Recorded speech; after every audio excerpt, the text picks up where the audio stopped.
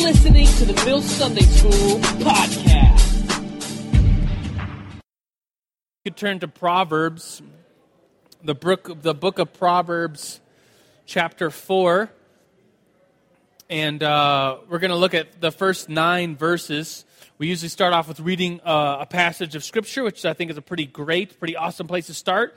And we've been in the habit of not putting it on the screen, so if you want to read along, then turn to that passage in your own Bibles, either on your phone devices or on Bibles that you brought yourself or the ones that we provide on the table. And find a seat. We do have always, for some reason, the 4 front tables are empty, so if you want to sit up here, I'll give you extra credit or something for coolness. So that's to consider. But let's get serious for a second. Proverbs chapter 4, verses 1 through 9 says, it's kind of about getting wisdom, getting knowledge, getting instruction. So listen to what it says. It says, "Listen, my sons, to a father's instruction.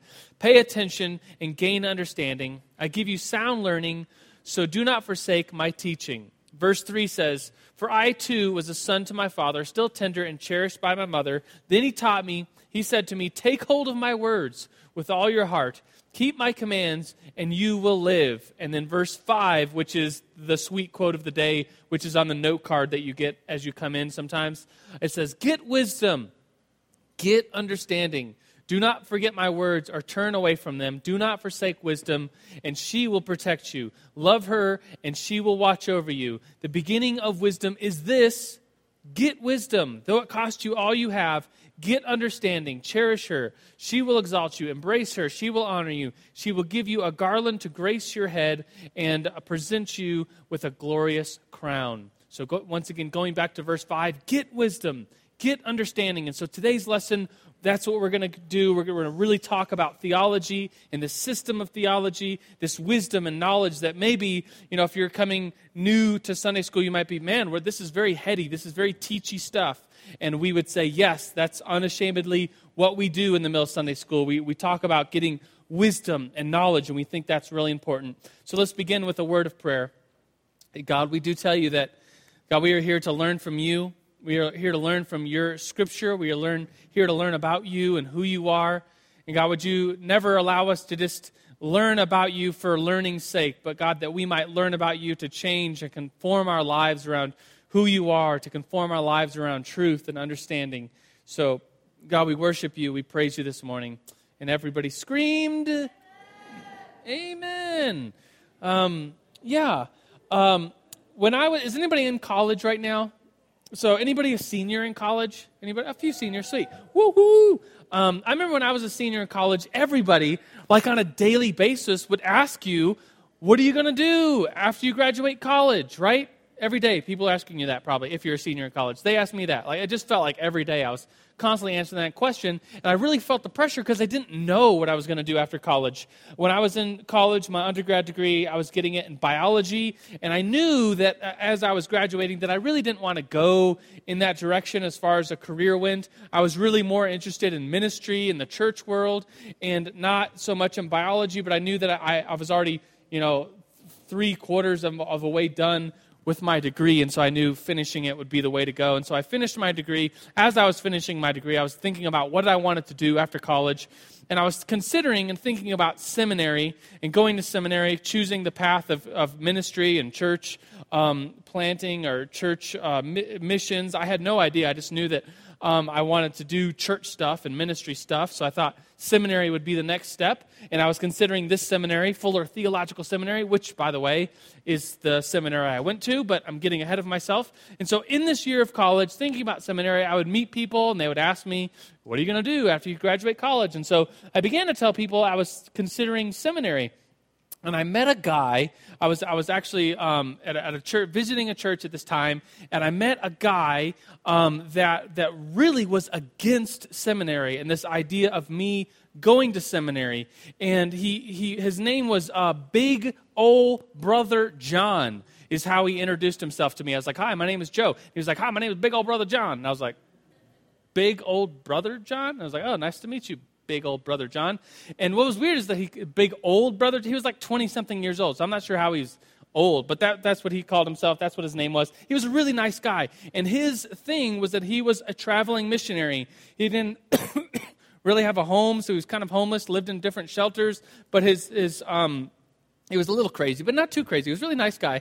But his mission was to hold these signs. And so he had these signs made that just said, God loves you. And he would go out on busy street corners or to big buildings and stand out in front of them or City Hall, whatever, and just stand there with God loves you and have a big old smile on big old Brother John's face and just point at people and be like, God loves you, man, he loves you, and smile at them and just brighten people's day. And so that's what his mission was. Like, he just went out there and he met people and he smiled and he held this sign that said, God loves you.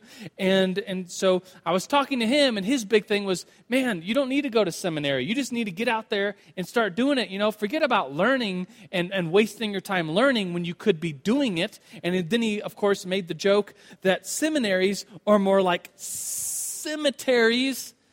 Ha, ha, ha, ha. Have you heard that joke before? When you're in seminary, you hear that joke like every day. Like, oh, you're going to seminary. More like cemetery. Ha, ha, ha. And you're like, all right, I guess that's funny because I've heard it before. Anyways, but the idea is that, and people make this joke because sometimes people have this understanding that learning theology is like just an old man in a library by himself reading books and smoking a pipe and just like thinking theologically in a library and not doing anything different or conforming his life, or just someone that knows theology but doesn't do theology. And so this guy, big old Brother John, was like, man, Jesus' disciples, they didn't need seminary. They didn't go to seminary. Jesus just called them, and then they followed Jesus, and they did ministry. So that's what you should do. You shouldn't waste your time learning theology and ministry. You should just go out and do it. And you'd be wasting your time if you learn about it before you do it. Just go out and do it was his big thing.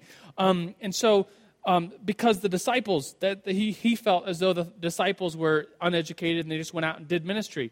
And so as I began to think about that, I really thought, if you really think that just learning theology is just, going off and reading a book in a library, then that's not really what theology is all about. Theology and learning about God should conform your life, and you should act differently according to what you know and believe. And you should have this grounding of what you believe before you go out and be a minister to someone else. And that there is, it's just like the blind leading the blind. If you're totally, without education, you get this platform and you can speak and you just have no idea about theology. It's like, man, you need to get some knowledge, get understanding, like the proverb says, before, going out and doing it. Is kind of what I came to this idea of, and just throwing out theology because maybe some people go off to seminary and they learn about theology and then they end up not believing in theology or not believing in God. I think that's few and far between, by the way, in my opinion. But throwing out theology because you just want to go out and do ministry is kind of like throwing out the baby with the figurative bathwater. This is a picture of little Jay, and this is his first bath. And when we gave him a bath, we threw out the bathwater, but we didn't throw out the baby. Duh. But anyways, going back to this bigger idea of what big old Brother John said, of like the disciples were totally uneducated. Jesus just called them and he followed them, and then they just started ministering. Well, that's not exactly true, is it? If you think about the disciples, they were with Jesus, a messianic rabbi, for like 3 or 4 years before they went off and did missionary work by themselves. And so it's like, well, they kind of went to college in a way. I mean, it wasn't a formalized seminary theological education, but, they spent 3 or 4 years with a Jewish rabbi. They probably, if they were good Jewish boys at the time of the first century, and there wasn't very many books or scrolls around of the Old Testament, they probably had to memorize the Old Testament. They probably heard the Old Testament. And if they knew it, then they had it memorized. They couldn't just go to their online Bibles like we can. And so it was a part of the Jewish culture for boys especially to memorize huge portions of Scripture. And so most little boys in this Jewish ancient world had Genesis through Exodus, Leviticus, Numbers, Deuteronomy memorized. Look at your Bible real quick and go to Genesis and then go, look how thick Genesis through Deuteronomy is. And so to think that these disciples were totally undereducated would be like, yeah, someone with that much of the Bible memorized is totally uneducated? I don't think so. Someone that spent 3 or 4 years with a Jewish messianic rabbi is totally uneducated? I don't think so. And then to consider that you and I, since we speak English, have to learn ancient Greek and ancient Hebrew to go along with the writings of what the Bible, which was originally written in. Well, these uneducated, supposedly, disciples knew ancient Greek and ancient Hebrew, had huge chunks of the Bible memorized, and spent 3 or 4 years with a Jewish messianic rabbi. Hello, are they uneducated? No, I would say if you had all of those things, if you had this much of the Bible memorized, if you spent 3 or 4 years with a Jewish messianic rabbi, living with him, constantly in communication, living and listening to their parables, if you could speak fluent Greek and Hebrew, I would not call you uneducated. I would be like, wow, you're a scholar in the area of ancient biblical criticism, which is kind of weird because that's where the disciples were, and they wrote the Bible, so it's like, duh. To use this example that they were uneducated, I think, is silly. So, all that to say that what we're doing in here, by learning systematic theology, hopefully isn't just like, man, I don't want to learn theology for theology's sake. Well, that's not what we're in here doing. I would think that by learning theology, knowing the things of the system of systematic theology, we can put things in order. We can learn about God, and by learning about God, we could change and conform our lives if we really truly believe it and know it. And so that's really what this month is about. It's kind of a nerd fest this month, which some of you get excited about, right? Yeah, and so some months of Sunday school, by the way, we take months, different topics, and so this month is a very nerdy, teachy month, above and beyond what we usually are nerdy and teachy. And so some of you really like that, and I'm glad. And so I think that this month is going to be very influential for you. If you were here last week and you're here this week, and if you come next week, we're going to continue this system of systematic theology. And then just as far as announcements go, the week of Thanksgiving. Thanksgiving's on Thursday. On Friday, there'll be no Mill. On the Sunday after Thanksgiving Sunday, there will be no Mill Sunday School. We're giving our leaders that whole weekend off so that our Mill leaders can be with their families or travel or whatever. So just as far as announcements go, but we're here today. We're here next week. We're going to continue talking about systematic theology. And as far as announcements go, one more, and that is if you're new to the Mill Sunday School, welcome. We're glad that you're here. And there should be, on every table, there should be a couple Get Schooled cards, or I think it just says visitor card on it or Sunday school on it. If you want to give us much or as little information about yourself as you want, you could bring it to the nice people as you leave. They'll give you a worship CD of some of the songs that we recorded on a Friday night, which is our main meeting for the college and 20-somethings of New Life Church. It's called The Mill. All right, so are you ready for the system of systematic theology? How many of you were here last week? Lots of you, sweet. The majority of you were here last week. That's good because I'm going to fly over this stuff and talk about there's a system by which we do systematic theology. It's kind of like studying something huge and overwhelming. Like when my college years, I studied biology, the study of all life. And so you open the door, or even in here, you look in here, you look outside, and you see plants. You see animals and butterflies and insects and bacteria and little funguses and worms, and just the world is teeming with life. And so, I mean, how do you even begin to study the environment, the ecology, life, and how animals and dogs and dissection, I mean, where do you even begin? Well, most biological classes will begin with the system of classification, the kingdom, phyla, class, order, family, genus, species. Bam! How about that for memorizing my college days stuff?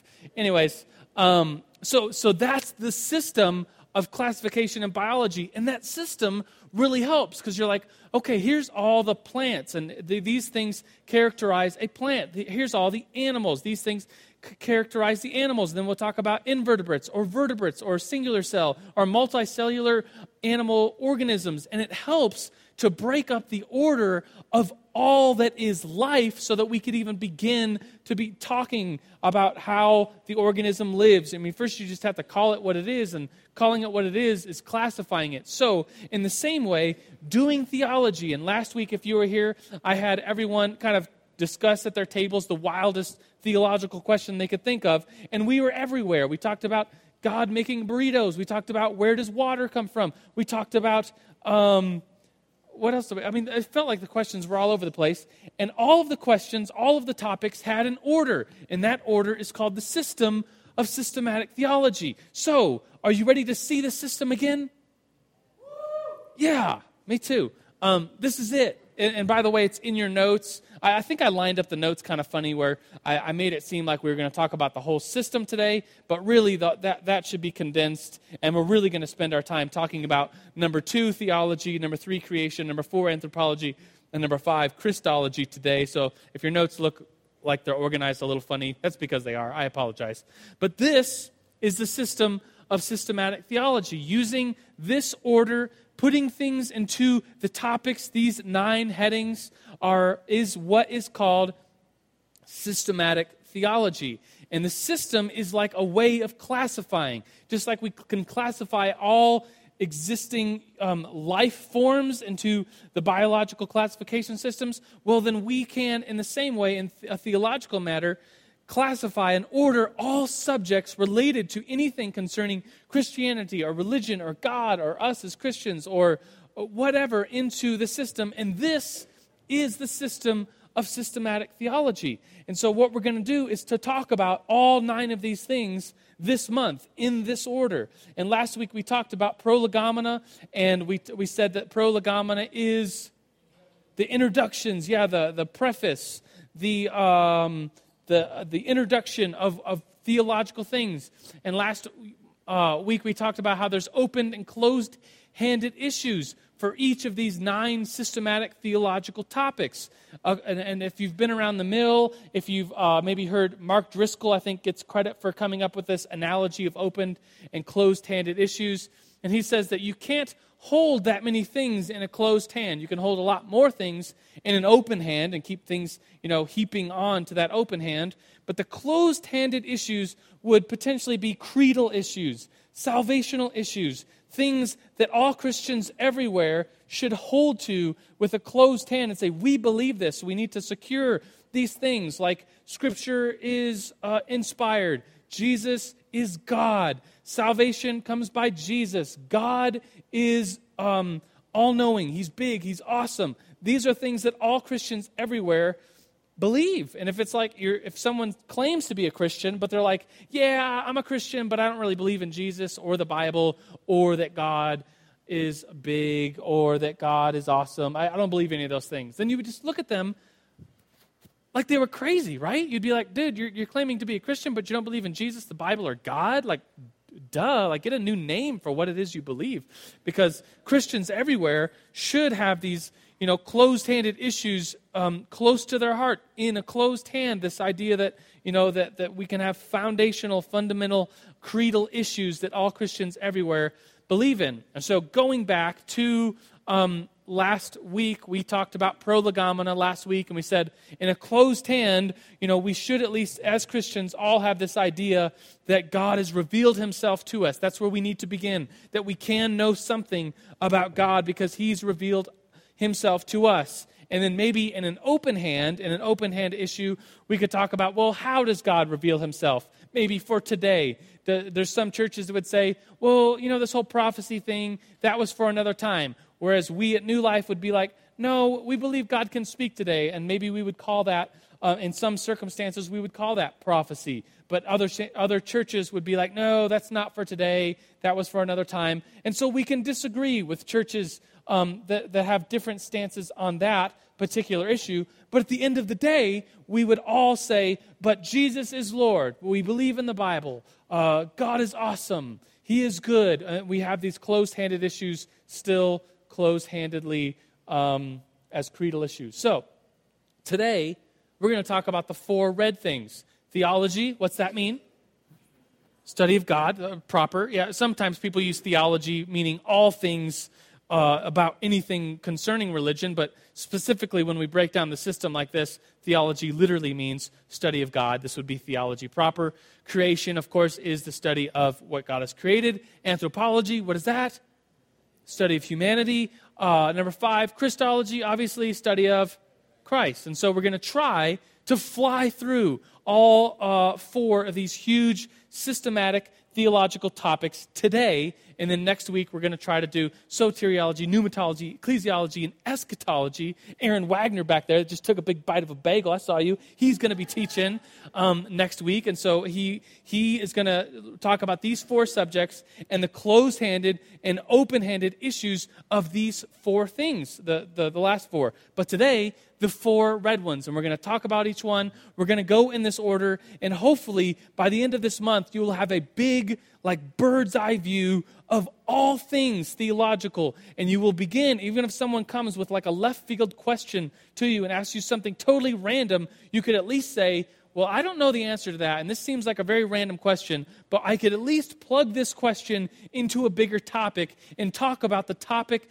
as a whole, and by which maybe begin to answer this random left field question, which I think, by the way, is really helpful for us as Christians, for us as theologians, for us as systematicians. That's a vocab word from last week. To begin to do this, because I really feel that a great place to start theology and the topics, this whole big awesome thing of all the different things concerning anything religious or Christian, the place to start is to at least bring some order and structure. And so this is the order and the structure, systematic theology. So, let's begin, shall we, with theology. Theology, what's it mean again? Study of God. Here's a picture of God, and the closed-handed issues for theology would be probably some things like the attributes of God, things that we know God is like, that all Christians everywhere would say about God. And I remember in being in seminary class, this theology class that we had, the teacher was really serious, and every day he started off with a small devotion. He would just encourage us and either read a scripture or tell us something that was very awesome and powerful that would kind of inspire us for this theological lesson. And the class was set up so it was like all day, every day for like a week. And so it was just this intense atmosphere for doing theology. And every morning began with a devotion. And towards the end of the class, he was like, man, I had a devotion prepared, but I just don't feel like God is leading me to give that devotion. And so he said, does anyone in here have just something devotionally they can lead us to for us to think about and be inspired for the whole day? And he looked out and nobody had anything to say. And so he picked on someone, and he picked on me. And he was like, you, Joe, give us a word for today. Inspire us for this whole lesson, this whole day of learning theology. Do you have a word for us today, Joe? And I was just like, I hate being put. That's why I don't call on any of you, because you don't like that. You don't like to just be put on the spot in front of people. But here I was, and so I said, thinking that the teacher would just take it as a joke and move on and pick somebody else. But I just said, God is good. And he like sat back and was like, that's good. God is good. And he began to talk about, everything that is good is of God, and God has to redefine what it is. The very meaning of goodness is wrapped in who God is. And so, God is good. He kind of led us through this idea of God's goodness and how important of an idea that is, whereas I just thought I was just saying something to get him to call on somebody else. But it is like the attributes of who our God is, that those things are extremely important. And so saying things like God is good is like, that's a part of God's attributes. That's who he is. And saying that statement is huge. That's our God. That's the one we worship. Or saying things like God is omnipresent. He is everywhere. Or God is omniscient, which means he's all-knowing. Or God is omnipotent, meaning he's all-powerful. These are huge statements about who our God is, the attributes of our God. And all of those that I just mentioned, the omnis and God's goodness, would all be closed-handed issues. We would say that, God is awesome. And by awesome, we mean totally other. We mean that he is infinite. And we could talk about how he had no beginning, how God will have no end. And that's huge. We could say how God is maybe above or created time, because time itself is potentially a creation of God. This is what we would say as Christians, that God invented time, and so therefore if he invented time, then he's above time. And so he can just have like infinite abilities over time. And so as we have found out, some of you in here are interested in physics, we found out that time speeds up or slows down depending on how fast you're moving. Do you know this? This is just like the first time I heard this, I was just like, what? Are you insane? But like I guess it's like Einstein's physics that, what's it called? Yeah, I heard that. Anyways, it's kind of out of my field, the whole physics things. But someone was explaining to me, a teacher was like, yeah, if you were able to ride a very fast spaceship at the speed of light, like your parents got on the spaceship, they go off to a very far place at the speed of light, then they come back very fast at the speed of light. Then when they get back, it will seem like they've been gone like 100 years and you'll be about to die, but they will get off the spaceship and it will be like just a few weeks past. And you will be older than your parents. Everybody say, really? I know, it blows me away too. So anyways, the point being that God is above all that. He has dominion over time and space, and he's omnipresent, all-knowing, all-powerful. He is a good God. And you could list other attributes of God, and we could go on. We could spend this whole Sunday talking about the attributes of God. We could spend a whole month on this topic of theology, but the purpose of this week, this month, is to talk about things quickly so that we can get a bird's eye view. So, moving on, I know we just talked about a whole bunch and we didn't really spend too much time on any one thing, but moving on with the close-handed issues of what we would say are the things of when we talk about the study of God, the close-handed issues would be some of God's attributes. Another one would be the idea, the fact that we as Christians believe that God is triune. We believe in the Trinity.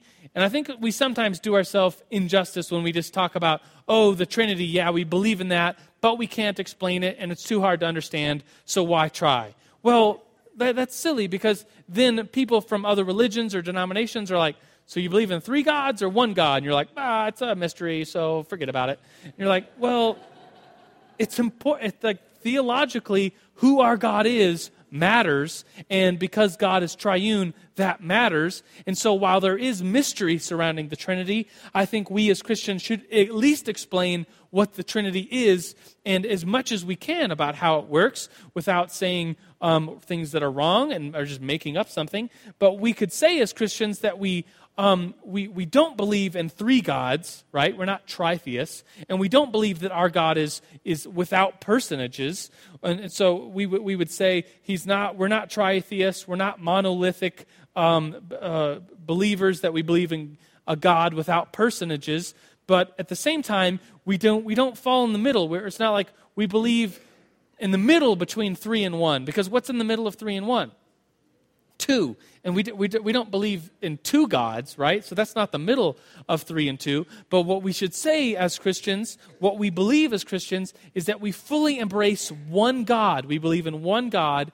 And at the same time as we believe in one God, we believe that this one God has 3 distinct persons. And so that mystery is kind of unexplainable, how we could at the same time believe in 3 and 1. But as Christians, I think we should be able to explain that, our God has 3 persons, the Father, the Son, and the Holy Spirit. Those are 3 distinct persons, but at the same time, we believe in one God, and that how 3 can be 1, that's the mystery. But I think just saying, the Trinity, we can't explain it, it's a mystery, moving on, it's like, no, we could at least say, and we believe that 3 and 1 at the same time, and that's the Trinity. And so those are some of the close-handed issues that we would talk about when we're talking about theology.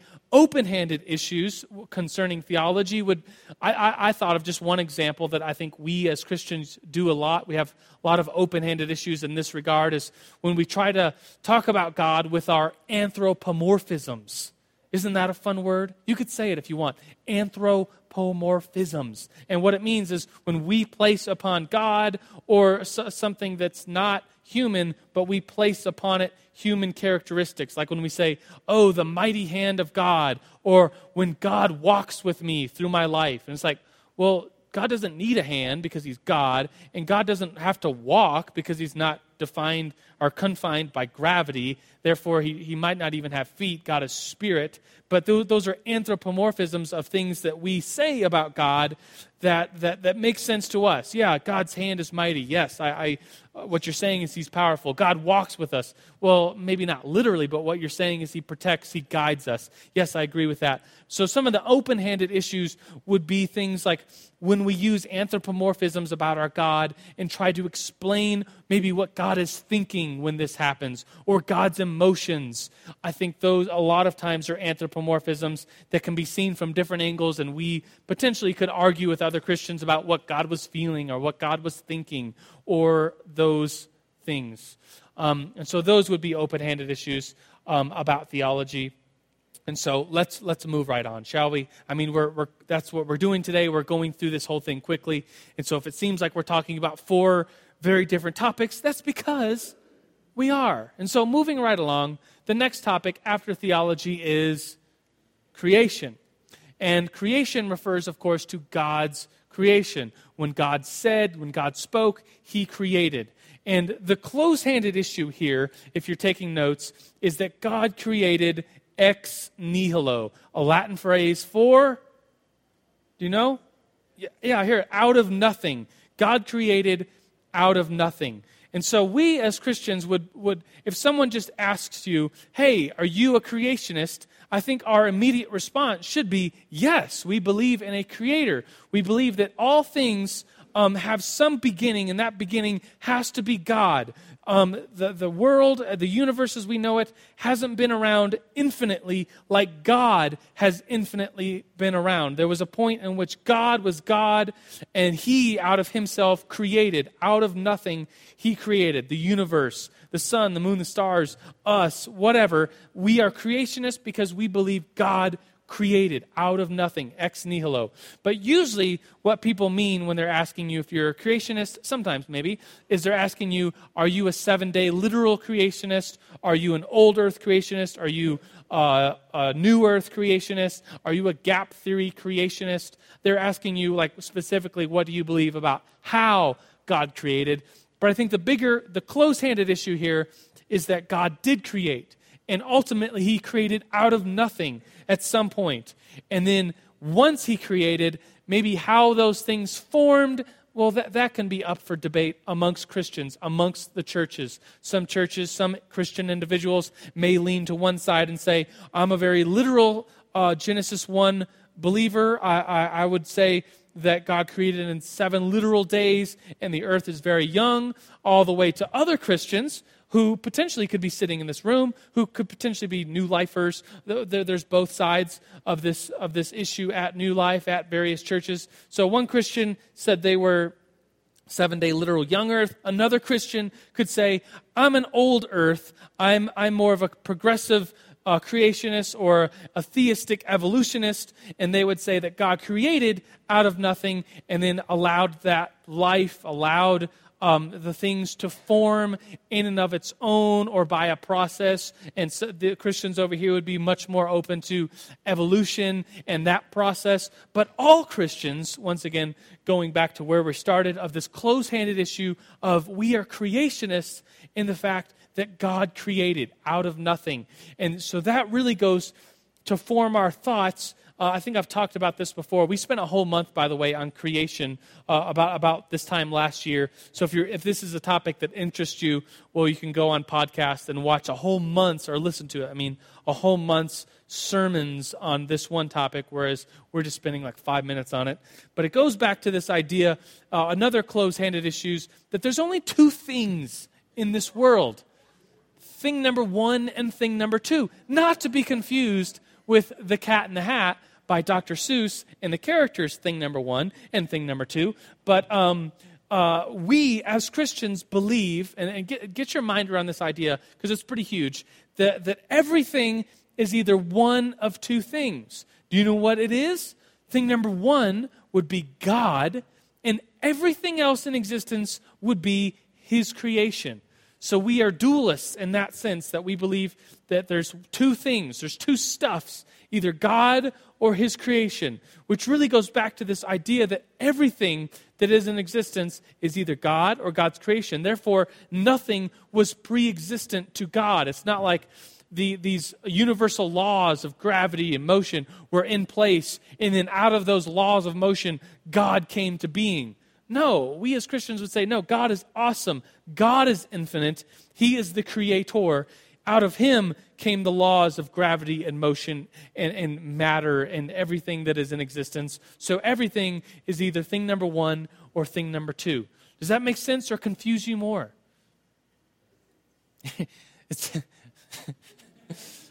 Moving on. By the way, did you know who invented the word nerd? Our homeboy, Dr. Seuss. So every time we're like Sunday school nerds, Dr. Seuss invented the word nerd. Surprised you didn't know that. All right, moving right along. So we talked about theology. We talked about creation. Now we're moving right to anthropology, the study of humanity, which some theologians would say the study of humanity is a subset of creation because we as humans are a subset of creation. And so I totally get that. Other theologians are like, no, it should be a subject totally in and of itself because we as humans are so very different than all of creation. We are different. Here's a painting, Michelangelo's Sistine Chapel, the painting of when God's finger touches Adam's finger, that painting of when God breathed life into Adam and then said Adam is created with the image of God, and then would go on to say that both male and female are created in the image of God. In the image of God, he created them, both male and female. Of Genesis 5:2, and God created mankind. He made them in the likeness of God. And so what is it about humans that is different? Well, this close-handed issue would be that humans are in the likeness of God. The open-handed issue would be, well, what exactly is that image of God? I think there can be some debate over what that image is exactly, but we would all as Christians say we are different as humans because no other animal or creature or thing is given the image of God except for humans in the account of the creation of Genesis. Which begs the question, okay, then what is the image of God? What is it? And I want to just open the question up for a second because we have a few minutes to talk about this and ask, okay, we have the image of God. What is it? How is it that we are like God? What is that image?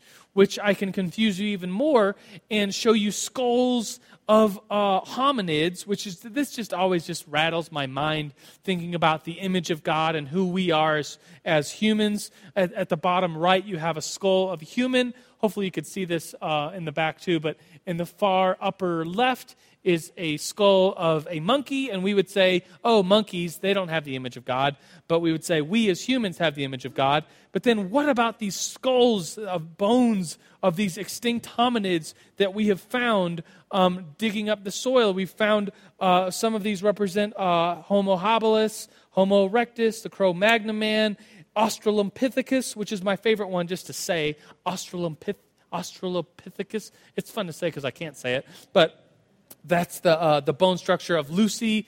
Maybe you've heard of Lucy and seen her bones on a collection somewhere or in textbooks. Maybe you've seen an artist, maybe like they put skin on the bones and hair on the bones and make an artist representation of what Lucy could have looked like. And maybe you've seen pictures of this, an upright walking humanoid that isn't quite a Homo sapien sapien. That's what we are, but it was something else, potentially a different species, an Australopithecus. And so what does this creature have the image of God? Question mark.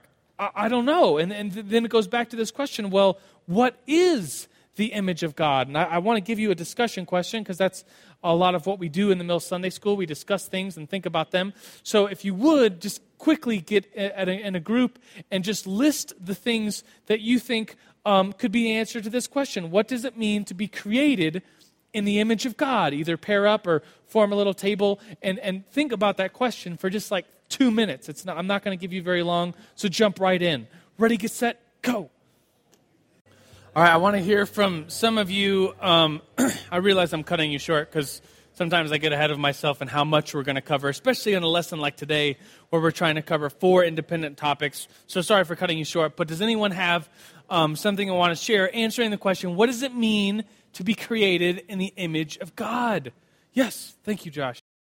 Okay, yeah, he's saying God is 3 persons, the Trinity we just talked about. Humans are 3 persons. You said body, soul, and spirit.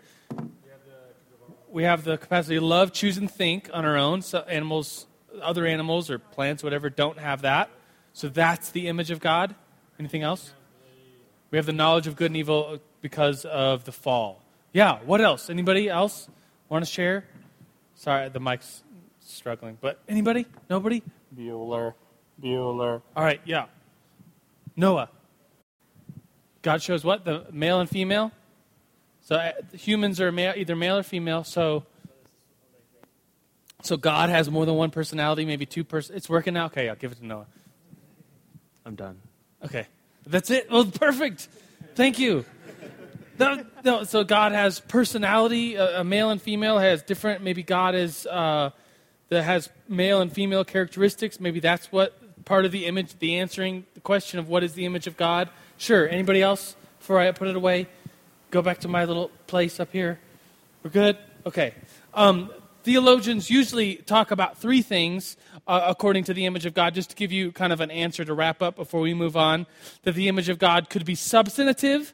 That means actually our substance and who we are, that we as humans have 2 arms and 2 legs, and we walk upright and can do things because we have opposable thumbs. That's the substantive idea of God, that God's image kind of looks like us as humans. And we would say, well, no, God is spirit, but it is an idea of what the image of God could be. The next one is functional, and something we do is the image of God. For instance, God has dominion over the earth, then God gives us dominion. So by us exercising dominion as humanity, that is the image of God. And then third and finally, the relational aspect of the image of God. I think Josh mentioned this one, that because we are relational, that we can maybe have a relationship with God and other people in a way that other animals cannot, and we can communicate in a much higher level than other animals and plants and bacteria and things, that is the image of God, a relational. So those are options for you. Once again, the whole idea of what the image of God is would be an open-handed issue, whereas the idea that we as Christians believe that we are created in the image of God would be a closed-handed issue. Hopefully that makes sense. We are moving very fast, and so the next whole topic, moving right along in the system of systematic theology, is Christology, the study of Christ, study of Jesus.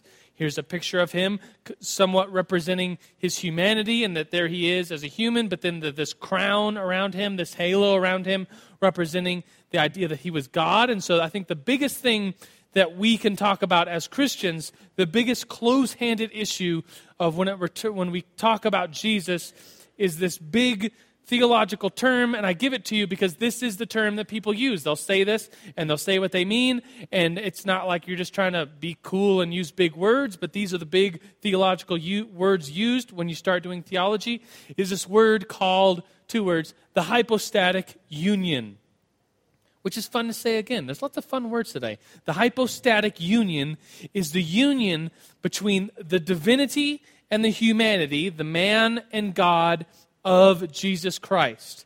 And when we talk about Jesus, we always talk about how he is 100% God and 100% man at the same time. And explaining that, we can get into the mystery of how that can be, but we really have to say that that Jesus is both God and human man at the same time. And how that works, well, that's the hypostatic union. This is this theological term. But we as Christians, when we explain who Jesus is, when we believe upon him who saved us from our sins, we truly have to believe in the full humanity of Jesus and the full divinity of Jesus. And we can get into pretty big errors if we say things like, oh yeah, Jesus was fully God, and then he came to the world and he put himself inside a human suit. Has anybody heard it explained like that before? You probably have. Sunday school teachers are notorious for explaining it like that, but not explaining the other side too. Because what that says is by saying Jesus was God and came down and just got inside of like a Halloween human suit and zipped himself up and lived a life, is saying he's not fully human, he's just wearing a human suit. Can you see what can you see where I'm going with this? And if he's not truly human, well then he didn't really die on the cross. All that happened on the cross was just his human suit got nailed to the cross. And we would say, no. Wait. Jesus was fully human. He fully suffered on the cross. He fully died on the cross. He was fully in pain on the cross because it wasn't just his suit being nailed to the cross. It was truly him. His essence was human. And then you could go the other way, which plenty of non-Christian religions that are similar to Christian religions would go, and they would say, oh yeah, Jesus was a great guy, but he was just a guy, and he was very blessed by God. And to that we would say, whoa. He said some wildly different things than that when he was here on earth. He said him and the Father were one. He said, if you've seen me, you've seen the Father. Well, there's scriptures that in the beginning was the Word was with God, the Word was God, and it referring to Jesus. And we would say, that's extremely important that Jesus wasn't just a blessed man of God, but when Jesus came to the earth, he was fully God, fully man. Therefore, when he died on the cross, he fully knew what it was like to suffer because he was fully human, but at the same time, he was fully able to save us because it was God dying on the cross and not just some human dying for your sins. It was God himself, and that's why the cross is so meaningful, which will get us right into next week's lesson when we talk about soteriology and try to talk about the last 4 systematic theological topics and talk about open-handed and closed-handed issues for the 4 of them. So the closed-handed issue here about Christology is that Jesus is both fully God and fully man. An open-handed issue would be, well, how did that work out? Well, questions like maybe not did Jesus sin, but could Jesus have sinned? Different Christians would argue, he could have sinned, or maybe he couldn't have sinned because he was God, but he could have sinned because he was human, and we can go back and forth about that. That would be an open-handed issue, but the closed-handed issue, once again, would be the hypostatic union, Jesus' full divinity and full humanity all at once. And so I want to conclude today. We're ending like just 3 minutes early, so I'll give you like 3 minutes plus. You could carry this conversation on as we close, but I'm going to give you a discussion question, then we're going to pray, close, kind of dismiss you, but you could stay here discussing this question for as long as you want. Church doesn't start till 11, so we have some time if you're going to the next service. But this is the discussion question. Can someone believe in Jesus? It's kind of wordy, so go with me for a second. Wait, let me put it back up. Can someone believe in Jesus? Is it back up? Yeah. Can someone believe in Jesus as Lord, but not believe he is God and be saved?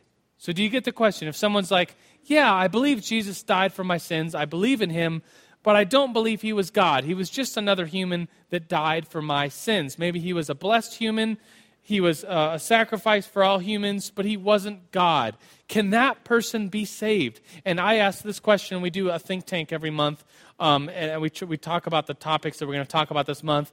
And it was me, Sven, I think my wife was there, and Jordan, and a guy named Aaron Higgins. And we were talking about this question, and we started saying things like, well, we aren't the judge. And we started saying things like, well, if he's not fully God, if Jesus isn't fully God, then how could he fully save all of humanity? And then we started talking about things like, well, what about faith like a child? Maybe they don't have all their theology right. And then we started talking about, well, maybe this is a salvational issue. This is a closed-handed issue, but is that synonymous with a salvational issue? And so we started talking about all these things, and it was really a pretty cool conversation that we had, which I hope maybe you can have right now, which is a pretty big question. Can someone believe that Jesus is the Lord of their life, but not believe that Jesus was God? And so I want to ask that question. I'm going to pray, and then it'll be your ending, concluding discussion question, which will really bring us into next week when we talk about salvation and how Jesus and salvation, this question is kind of in between those two things. So let's pray. God, we do come before you and know that wisdom and knowledge and these theological things are important. And God, we come before you with this question about salvation and who you were when you came to this earth, Jesus, as fully God and fully man. God, we do believe that about you. Would you give us guidance and wisdom and knowledge concerning these things? God, we leave here knowing more about you. We leave here excited to think about you and to talk about you. God, we praise you. We love you so much. And everybody said, amen. All right, friends, you're officially dismissed, but feel free to discuss the question. Peace out.